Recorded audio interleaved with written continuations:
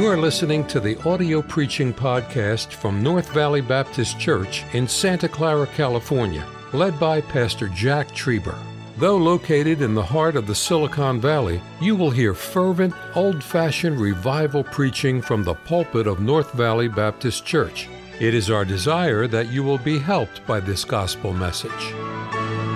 It's been wonderful. It started at the airport in Chicago. We had 34, 35, where's Brother Brown? 34, 35 independent Baptists on the plane together coming from Chicago out here. So we're sitting at the gate, and the guy comes over the thing, and he says, due to the weather, he said, the plane is overweight. And I've never heard that before. All the time we're flying, the plane is overweight. And I thought, what in the world? And then I thought, oh my goodness, 34, 35 fried chicken eating independent Baptists. Yeah, it probably is overweight, amen. But we made it. We had a great time. And I just enjoyed being here. So many friends, and every session this morning, the preaching just outstanding. And I loved the session on music. I thought that was outstanding. And but my goodness, for us old boys that were saved out of rock and roll, I'm telling you, you got to be careful about too much of that stuff. And I don't know where Pastor Kavanaugh is. Where's Pastor Kavanaugh? I was thinking, Pastor, if I could teach a class on music this fall, I wrote down a bunch of good old songs I could use and play and have fun with. But anyway, I'm serious. That was outstanding stuff on music, and we'll say more about that in a little bit, I think. But and thank you for allowing me to preach on the program with my pastor. And the privilege of our life, my wife and I, was to serve with Pastor Brown there for 10 years. And one of the hardest things I ever had to do in the will of God was leave there. And we patterned our family after his family. We tried to pattern our marriage after him. We tried to pattern rearing our children after what we saw him and Diane do. And what a mess. And the way you heard him preach this morning was what I heard for 10 years. Week in and week out. That's no show. That's no put on. That's how it was every Sunday, Wednesday night. Yeah, faithful. Be 77 years of age at the end of April. And get up here and preach like that. My gracious. Just wonderful. So it's been great. It's just been wonderful to be here. And I sure appreciate the opportunity. Psalm 138. And we'll get into this here tonight. So I'll give you a moment to find it. Psalm 138. And you've been sitting for a while. If you're able to stand in honor of God's word, why don't you do that? We're just going to read the first two verses here for our text and begin to preach here a little bit. First, in the first two verses of Psalm 138, okay? And so David wrote here, I will praise thee with my whole heart. Before the gods will I sing praise unto thee. I will worship toward thy holy temple and praise thy name for thy loving kindness and for thy truth. For thou hast magnified thy word above all thy name. And I want to preach for a little bit on the magnified word. I want to preach a little bit on the interpretation here and then get to the application in a little bit. So let's pray together on the magnified word. Father, I thank you for the opportunity to be in this place the last 24 hours or so. It's been very, very helpful. And now, Lord, I pray that your Spirit will come afresh and anew. My goodness, the Spirit-filled singing has been a blessing in the fellowship. But, Lord, here's preaching time, and God, we need you, and we all need to be filled, both speaker and listener.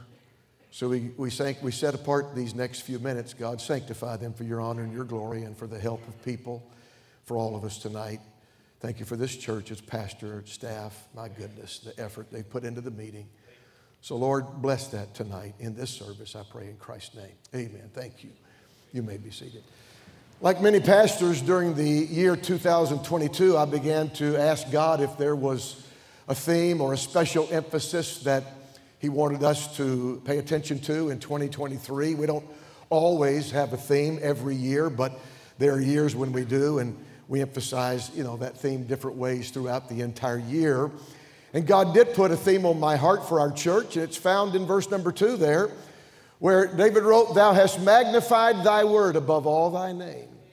And so the magnified word became the theme for our church this year. We've had a wonderful, we're doing different things associated with it.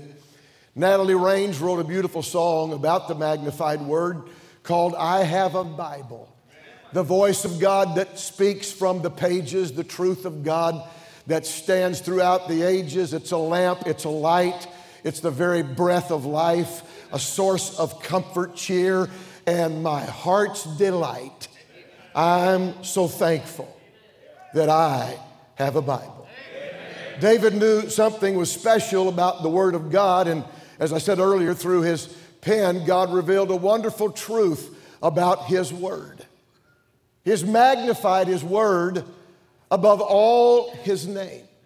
Now, in verse number 1, we won't reread it there. David begins this song by expressing his will, his desire to praise God. And David said he put his whole heart into the matter of praising God. David's praise was not lip service. It was not some evangelical awesome dude. It wasn't that type of thing. No, there was a sincerity and a zeal about his praise that encompassed all of his heart. And he was not ashamed to publicly praise God. He said he would praise God, the big G God, before the little g gods. In Psalm 119, verse 46, he said, "I will speak of thy testimonies also before kings and will not be ashamed." You know, the nation of Israel was bordered by nations who worshiped and served false gods and false deities, and David would publicly praise God, Jehovah God, before kings and princes and judges who worshiped those false gods and false deities. You remember when they brought the Ark of the Covenant back to Jerusalem, and he got so blessed that he began to praise God and dance mightily in public. I used to wonder about that dancing mightily. What in the world did it look like? I think Brother Gravely gave us a little bit of that last night when he was talking about the excitement of preaching, and he began to run around the platform. I believe that's what David was doing out there. I believe he was excited. I believe he was running around, touring, or whatever he's doing. He's just praising God. And his wife looked out the window and criticized him, tried to shame him. David would have none of it. He said, "You ain't seen nothing yet." And people, it's okay to get happy in a worship service, and it's okay to publicly praise God. And if that's not you, that's your business. But I'll tell you something, be careful about criticizing someone who shouts out a glory to God or an amen or a bless the Lord. God took Michal's fruitfulness away for the rest of her life for criticizing the sincerity of her husband when he was praising God. You've heard it said, somebody says, "I'm worried about wildfire in the church," and there's enough ice cubes in the pew. You don't have to be worried about a little fire in the church. Truth is, singing and speaking the praises of God. What we've been doing here tonight, brother, I'm telling you something. That is a high and holy work. It is the work of angels who sing and speak the praises of God continually. Isaiah saw it.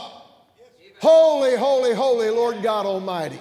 800 years later, John the Apostle saw it. Same song over and over again.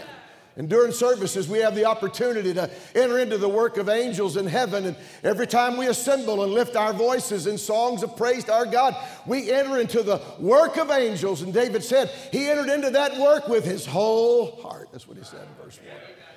Then you come to verse number 2, and the Bible says that David worshiped in the prescribed way that he was commanded to by God. He said, "I will worship toward thy holy temple." Now, you know, David was not a priest, so he could not enter into the holy place at the temple or the tabernacle. You know, the high priest could only go into the Holy of Holies once a year, right? That was reserved for him and him alone, only once a year. But kings couldn't even go into the holy place. Remember what the Bible says in 2 Chronicles chapter 26 when Uzziah went in the holy place there, and here came the chief priest with 80 others. Remember, Brother Roloff did that to the governor of Texas. Took 81 men and said, "Get out. It's not the state's business to be horsing around in the church." And Uzziah had no business in that temple. And they told him to get out. But what David could do and what David did do was worship toward the temple. The Israelites made their prayers toward the temple.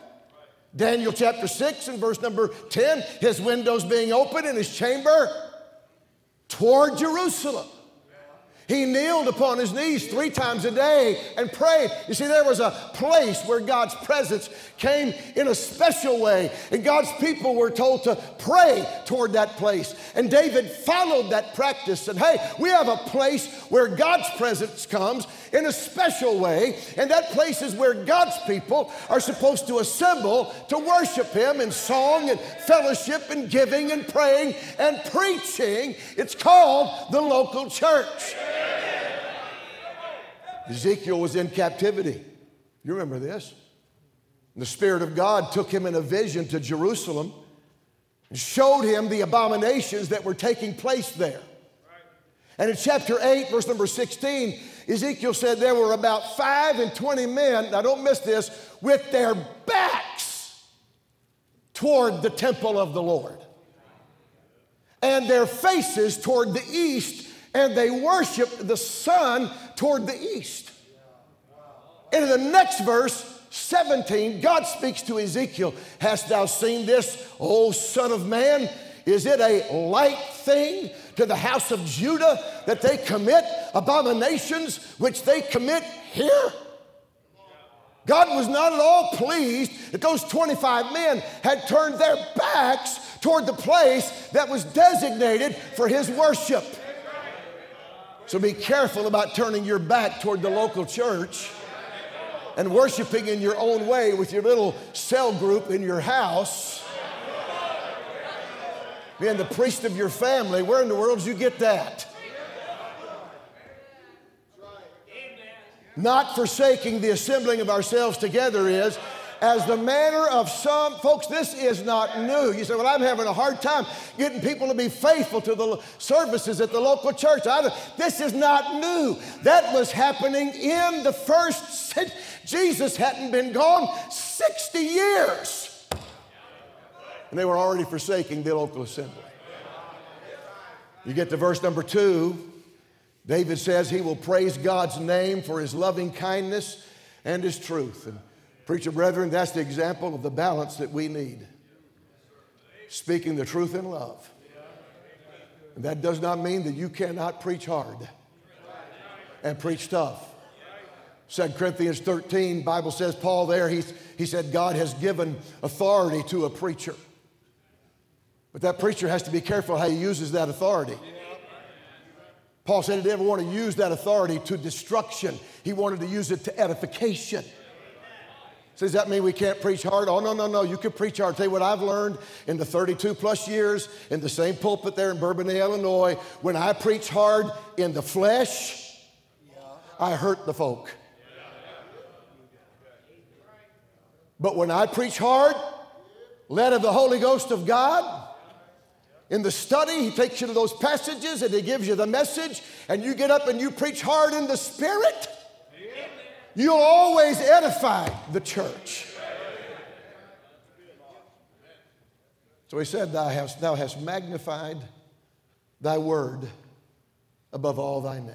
That's a stunning statement. Is God's word larger, greater than God's name? And I'm thinking to myself, all things about our God are equally the same, right? Equally important, equally big. And yet God has magnified his word above all of his name.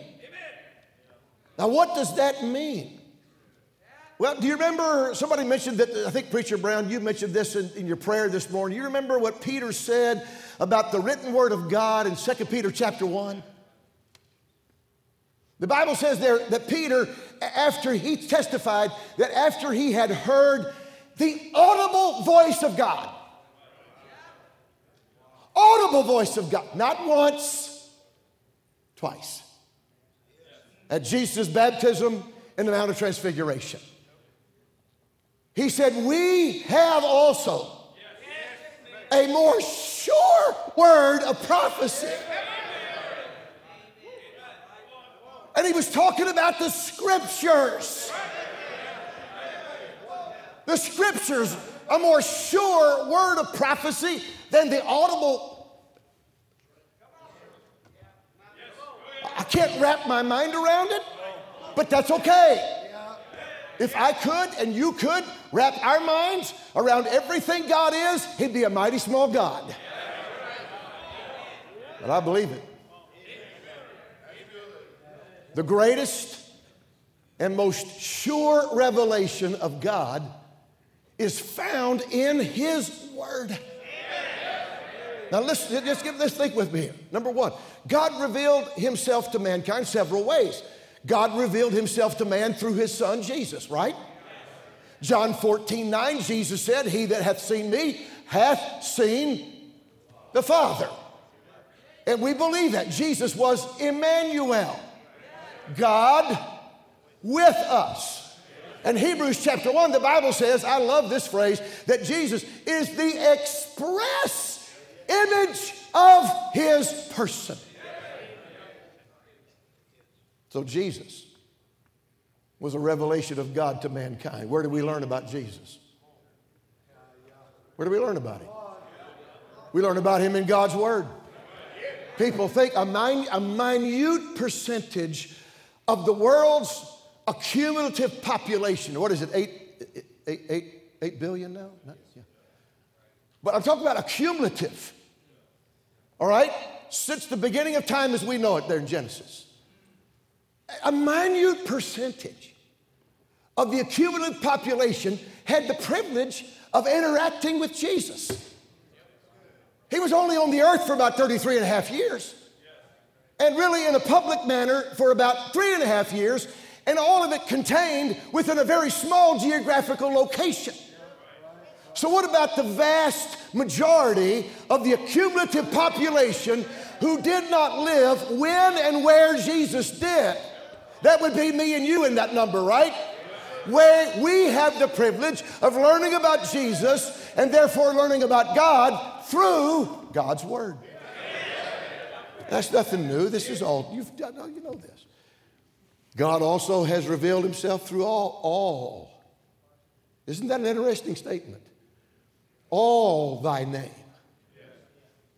He's known by several different names that reveal specific characteristics about his nature. I won't take the time to go through those. You know many of them. God Almighty, the Lord of hosts, the everlasting God, Judge, the Lord our righteousness, Most High God, Jehovah Jireh, I am that I am, Abba, Father. Each of those names, all the others, shed light on the character and nature of God. And we learn God reveals himself to us through his name. Where do we learn those names? In God's word.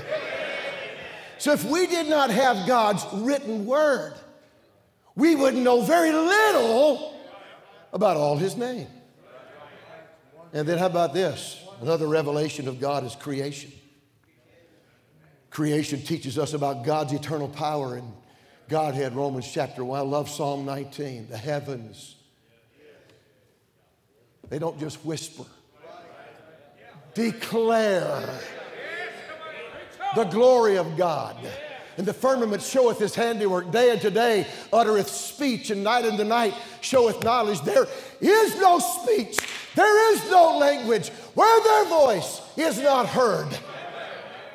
Every 24 hours, God's creation preaches a sermon all over the world. And that's great, isn't it? But you know what Jesus said? Jesus said, heaven and earth shall pass away. But my, shall not pass away. The promise of divine longevity of the Word of God makes it the most sure revelation of God. This book is the magnified Word of God. God himself has brought up and made large and lifted up and made great. His written word, it's the most sure revelation of God that you and I will find anywhere on earth. What a book we hold in our hand. And I would guess that not one person in this place would do anything to disrespect or bring dishonor or criticize the name of God. We do not use God's name in vain. We do not text OMG on our phones. We don't throw God's name around like many in this world do. We'd be horrified if any child of God connected God's name with damnation. We dare not dishonor the wonderful name of God. And if we would not do anything like that to God's name, then why in the world are some even who claim to be a part of us? Why are we attacking and criticizing and tearing down the very thing that God said He's magnified above all His name?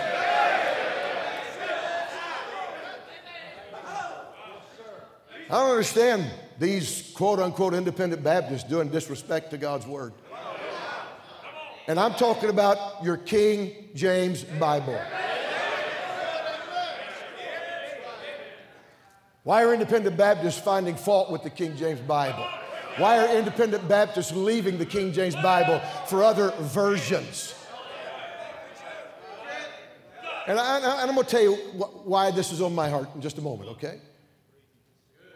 We hosted a ball game some time ago at our school there at the church, and a guy that was with the other team and I were talking, and he said, "What do you think about all these independent Baptist preachers having trouble with the King James now?" Honestly, I didn't know about it. I didn't know much about it, and I trust the guy, but you wonder sometimes if it's exaggerated, right? So I didn't know. But then I got a letter from a missionary that we support. And I believe the Word of God's in the original Masoretic Hebrew and Texas Receptus, and we're not going to be able to use. It was very interesting in his letter. His letter came right before his mission board's letter came. The mission board's letter said they were having to terminate their relationship with him because he couldn't sign their doctrinal statement, which to me that was a very clear letter. In his letter, he said the mission board was ambiguous. Yeah. But you know what? I wrote him back. I said, "You know who's ambiguous? You are ambiguous. Because you said you couldn't use this English-speaking country. He said you can't use this and you can't use the King James, but you never did say what you were going to use. You're ambiguous." And then somebody sends me this podcast by these men, how to transition, what? How to transition your church away from the King James Bible? What did he say? I won't listen to that.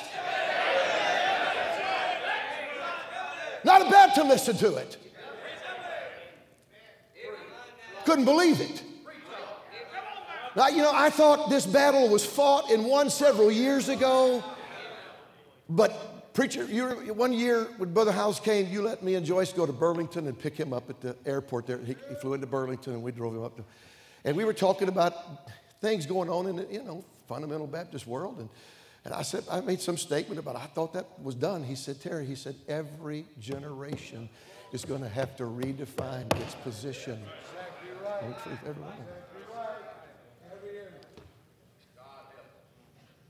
So now we have these awesome dudes with their slick. Yeah, they're cool. You know what cool means? Not so hot.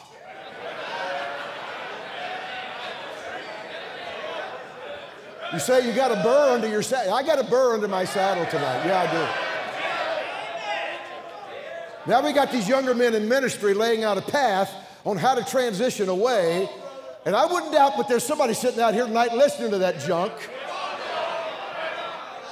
And look, this is what's on my heart, and I prayed about this. I fought this really because I kind of know the crowd that's coming to North Valley, and I didn't come out here, preacher, to preach a message just to get everybody, look, you young men in ministry, you young men 40, 45 years of age and under, listen. Brother Hanson, can you help me? Brother Caleb, this is off the cuff. This is not pre-practiced, is it? No, we didn't practice this. No. You got to say, no, we did not. Yeah, okay, good. Okay, good. Brother Hanson, let's just... Do you believe that creation took place within a 24-hour day time period? Yes, sir. Why do you believe that?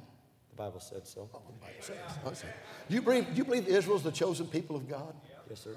Why do you believe that? The Bible says so. You believe there was a Passover lamb down in the land of Egypt? They took the blood and put it on the lintel and the doorpost, and the firstborn child was spared judgment. Do you believe that? Yes, sir. Why do you believe that? The Bible says so. Do you believe the Red Sea parted who knows how many people walked across on dry ground?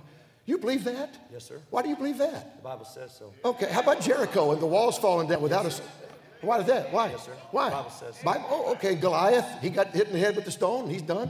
Yes, sir. Why do you believe that? The Bible says And the 3 Hebrew boys went to the fiery furnace, didn't burn up. Why is that? The Bible says so. And then Daniel endured the lion's den. Bible says and Jesus was born of a virgin. Bible says and the miracles of the Gospels. Bible says and the death on the cross.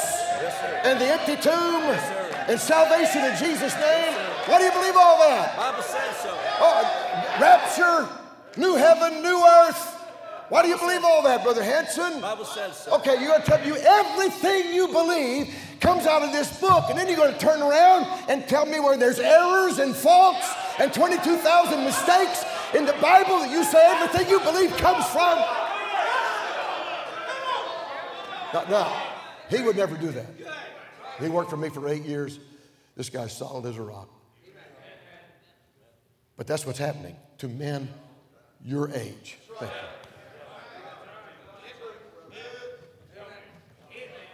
I can't think of anything more dumb.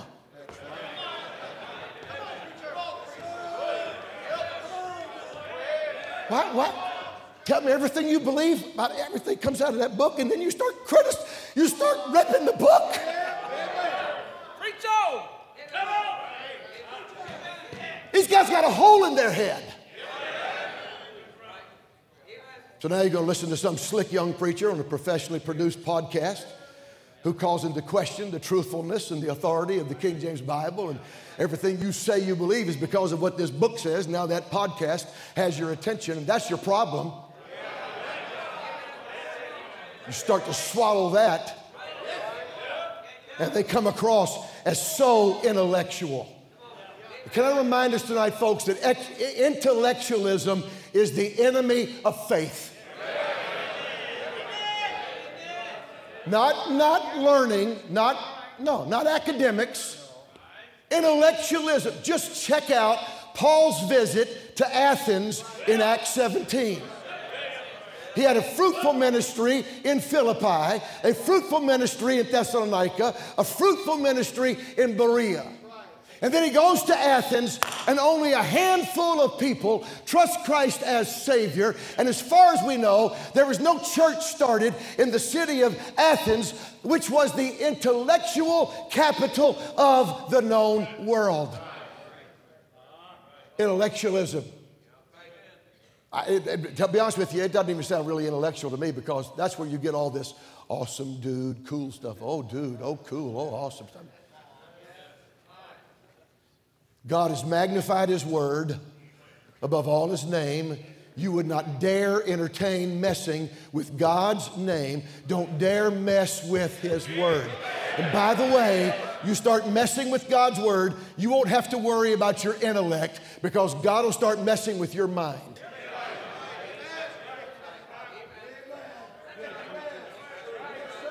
And I got a burr under my saddle, but I think I'm trying to help the younger.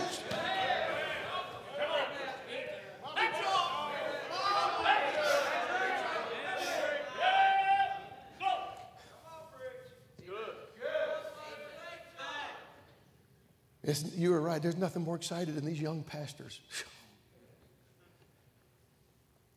Nothing more exciting. Man, they're preaching and they're building buildings and their Sunday schools are full. But some of you guys are going to get out there and it's not going to go. Maybe you don't have a school and you have a town of 6,000 or a town of 2,000 and you got a little more time on your hands and you're going to start listening to junk. Now I tell you, well, I'm a TR man. A TR, not Teddy Roosevelt, folks. That's not what he's talking about here, okay? I'm a TR man. I'm a Texas Receptus man. We believe the Word of God was inspired in the original manuscripts, Hebrew, Masoretic Hebrew, and the Greek Textus Receptus. I'm a TR man. I appreciate the TR, but I'm not a TR man. I am a King James Bible man. I can't read Greek, and neither can, Preacher Brown, my almost 91-year-old, 8th grade educated father-in-law who grew up on an Iowa farm and raised his family on an Iowa farm. But for all these years, early in the morning, he has opened up his King James Bible that's so hard to understand and so difficult, and he's read it faithfully, and he's lived it practically. And Brother Joe Brown's wife, Charity, just recently told my wife, we run into people all over southeast Iowa who were influenced for Christ by your dad. Seems like he understood that book enough to make his life count for Christ. And don't let the 8th grade education part fool you. That was years ago when they had, by 7th grade, 1,000 times more than what our kids are getting today in the public school. And Brother Luke and Brother Allen, you know what I'm talking about. He is not a dumb man. He's not an uneducated man at all. Young man, don't give up your King James Bible. Your King James English Bible. If you believe that's God's word, and you should, it's been magnified above all his name. Don't mess with it. And for those of us who are 45, 50 years of age and older, we need to remember to say it plain. We need to say it like this. I believe the King James Bible is the perfect, inspired, preserved Word of God. You remember in Judges 12 when those Ephraimites were trying to escape and the men of Gilead questioned them, art thou an Ephraimite? The Bible says, art thou an Ephraimite? Oh, nay, nay, nay. If they say nay, the Gileadites said, okay, well, now, say Shibboleth. But the Ephraimites could not frame their tongue and mouth to pronounce it right. Oh, okay. You're one of them. Well, we only use the King James. We only use the King James. Do you believe it's the King James only? Say it plain. We cannot let the devil lull us to sleep about this. We must continue to nail this down and say it plain. God has magnified his word above all of his name. And if God has brought up and made large and lifted up and made great his word above all his name, maybe you and I should follow suit instead of crawfishing and back it up on the book God has given us.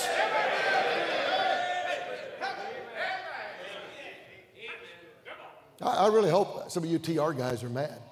I really hope you are.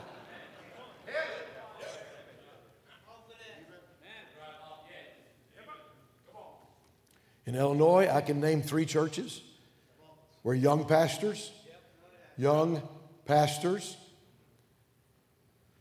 leading historically independent Baptist churches have abandoned the Word of God, the Word that he has magnified above all of his name. 2 of them have changed the position of the church on the Bible. 1 tried, but it did not happen as he planned. Because the men of the church, now, I may get out on a little thin ice here. Bear with me, okay? I'm not going to. The men of the church who prayed and bought the land and built the building and paid the bills and prayed at the altar and drove the buses and taught the Sunday school classes, met with him and said, we're giving you a full paid 2 weeks vacation. And when you return, you will tell us if you're resigning or you want us to take a vote of confidence. And he came back and resigned. Now, look. You say, well, that shouldn't have happened. Look, I'm sorry. A young man comes before a pulpit committee and tells that pulpit committee what he believes about this, what he believes about the Bible, what he believes about this.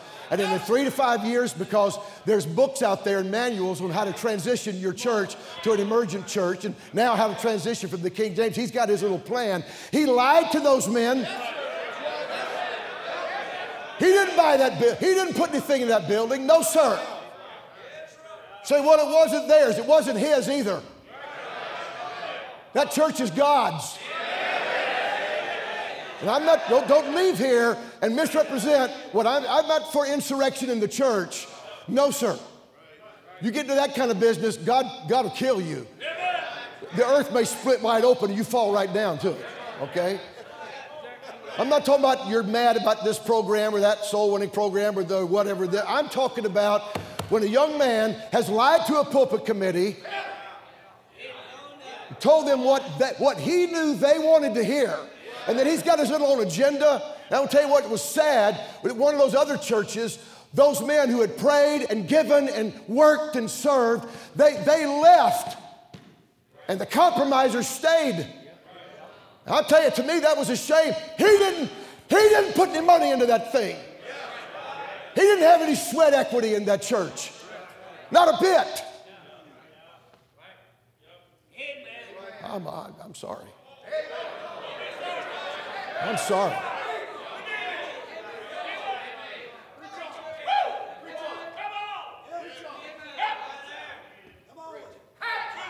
That's wrong, folks. That's wrong.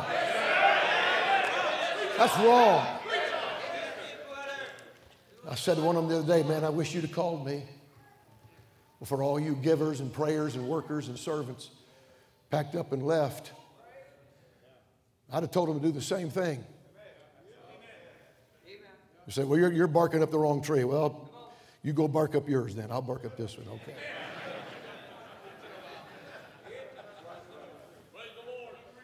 Brother, I'm fed up with it.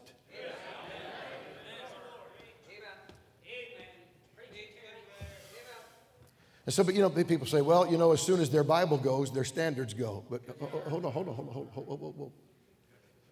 I think it's just the opposite. I think so too. You had your beginning and ending thing. Yeah. Okay, I don't think it starts with giving up the King James Bible. That's right. No, never. But that's where it ends. Yeah. You remember there in Ezra when the Jews returned from captivity, and Zerubbabel and Jeshua, they brought the first group back, and you know the first thing they did? They built the altar. They built the altar. And then the next year, they laid the foundation of the temple. And they got that temple in working order, and they got the offerings and the sacrifices, and they got worship going again, right? You got the altar, and then you got the fountain, then you got the temple, you got worship. And then Nehemiah came. What did Nehemiah do? He built the walls. He built the walls. The walls were not a nuisance. The walls were not a burden. The walls were protection. Protection. Protecting what? The foundation, the temple, the altar. And gentlemen, that's what our standards are. Our standards are not a burdensome thing. Our standards are not grievous if they're Bible standards. They're not hard, and they're not, no. They are protection. And as soon as you compromise on the music, and you compromise on the dress, it is a slippery slope. This, maybe, I don't know how many 5 or 6 years ago now, a missionary that we supported, he wrote a letter. Actually, his dad called me and he said, hey, my son's going to be coming home, and they've changed. They changed their music. They changed their standards, and they named the preacher where they were going. I said, well, that's it. That says what it is right there. But anyway, so I wrote him a letter, the missionary, and his dad didn't even know about it until he was ready to come home. So I wrote him a letter, and I said, you know, this is a slippery slope, and da-da-da. And he called me. And I need to explain something to you, and da-da-da-da-da, and all the explanation stuff. And he said, you know, and by the way, he said, oh, you older men, talk about the slippery slope. Slippery slope, slippery slope. Look, he said, I know what I'm changing, and I'm not going any further. That's what he said to me. And all he was going to change, y'all know him, all he was going to change was his music and his dress.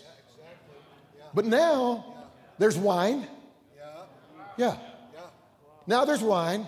Now there's all this other. And guess what else has changed? His Bible has changed. You know, we have no problem believing. We have no problem believing that the divine and the human working together, if you'll let me say it that way, produced the living word. Are we okay? The Holy Ghost overshadowed the womb of a little virgin Jewish girl. Holy Ghost divine, Mary, little Jewish girl. Not the Blessed Virgin Mary, just a Jewish girl who was a virgin. Overshadowed her womb. 9 months later, the perfect living word was born into this world. But somehow, men cannot imagine the Holy Ghost overshadowing the men of Hampton Court to produce the perfect written word. Say, oh, Brother Terry, you don't believe. Believe what? Let me tell you something, friend. It was not up to those men of Hampton Court to preserve God's word. God took responsibility for that. He said in Psalm chapter 12, verse 7, the words of the Lord are pure words, as silver tried in a furnace of earth, purified 7 times. Thou shalt keep them, O Lord. Thou shalt preserve them from this generation forever. Do you understand the relationship between the living word, Jesus Christ, and the written word, your Bible? Well, you must believe in double inspiration. Well, you do too. You may call it something else. You got the book of Jeremiah. You got the book of Jeremiah. God gave it once. The king took his penknife, cut it off, threw it in the fire. God told Jeremiah, get Baruch, I'm going to give it to you again. I'm going to add some more. Look, I know, I'm not trying to get in.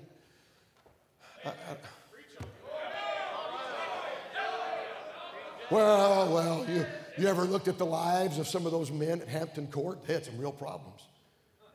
Have you ever checked out the lives of the men who penned? I mean, you know, God called Moses and David and Samuel and Solomon holy men of God.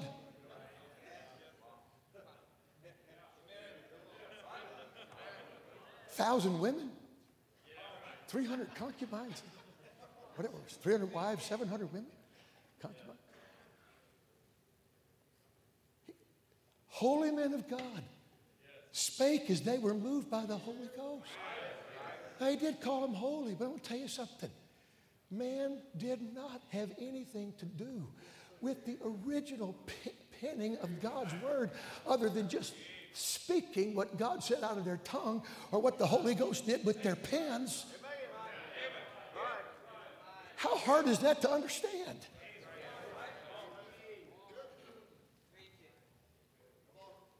I cannot come to you tonight from an educated and learned perspective. I'm talking about as far as hours and hours of study and research on this issue. But I come to you from the perspective of faith. I believe with all of my heart that I hold in my hand the Word of God. You say, well, that's a simpleton approach. Now, I don't know if that will stand the test of time. Then you tell me what you did when whosoever shall call upon the name of the Lord shall be saved. Maybe that one won't stand the test of time either. Yeah, I mean, if there's a problem with one part of it, what about the rest of it? And you're going to base your eternal destiny on a book you're finding fault with?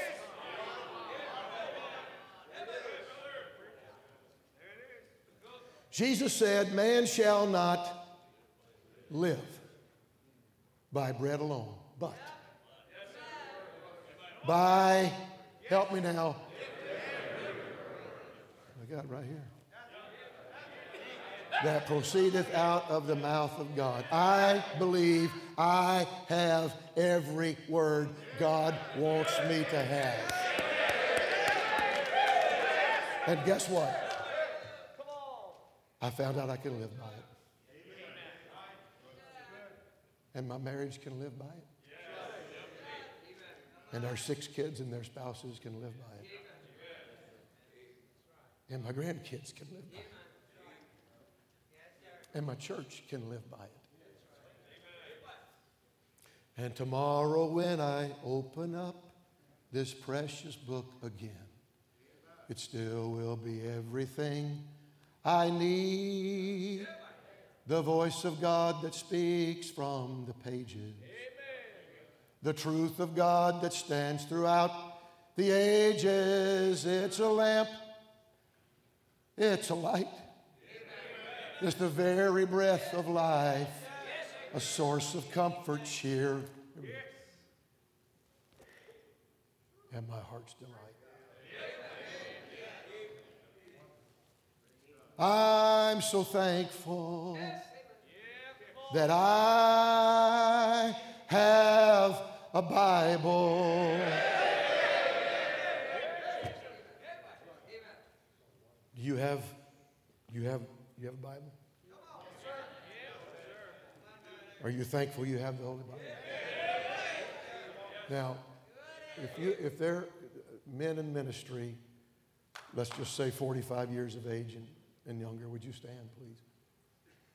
And when I say men in ministry, full-time, part-time, doesn't matter, and even men 45 and under, you're a Sunday school teacher, a bus captain, a junior church preacher.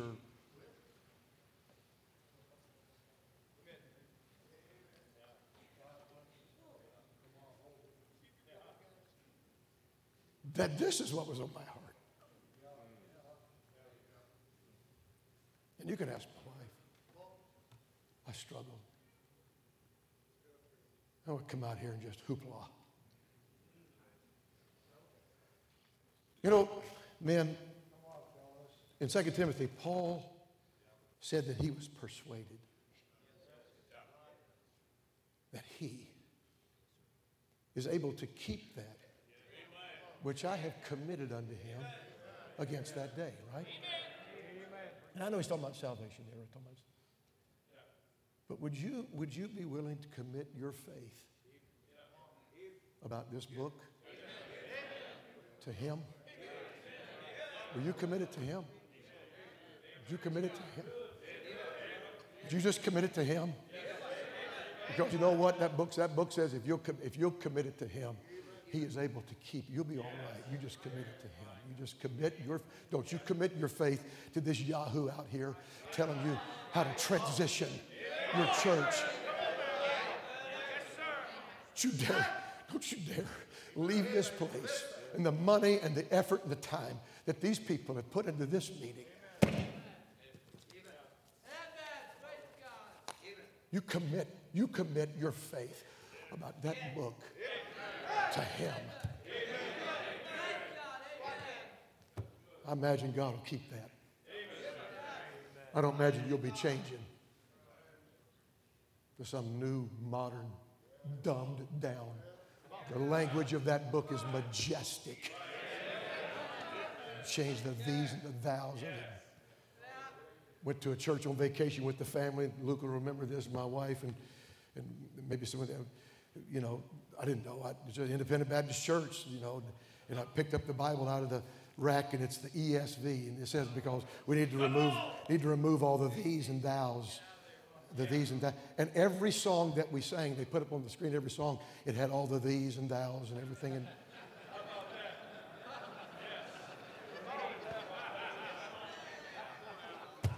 thee, thou, thou, thee, thee, thou, thee, thou, thee. But we can't have all those words in the book. Thank you. Frank Logsdon, Pastor, you remember you gave us that letter. Frank Logsdon sat on the editorial committee of the New American Standard Version, NASV. He sat on the editorial committee of the New American Standard Version. And at the end of his life, before he died, he wrote a letter. I got a copy of it. I should have brought it. I got a copy of it in my files, where he apologized. And he said, I made a grave mistake. Yeah, we don't hear them pulling that out, do we? They don't pull that letter. They don't pull that. Where's a podcast on that subject?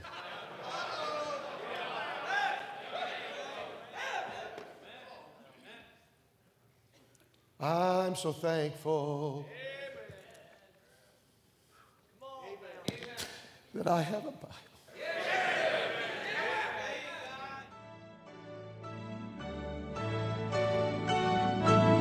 Thank you for listening to the audio preaching podcast from North Valley Baptist Church in Santa Clara, California, led by Pastor Jack Trieber. For more information about our ministry or to find out how to get in contact with us, visit our website at nvbc.org. May God bless you as you serve Him this week.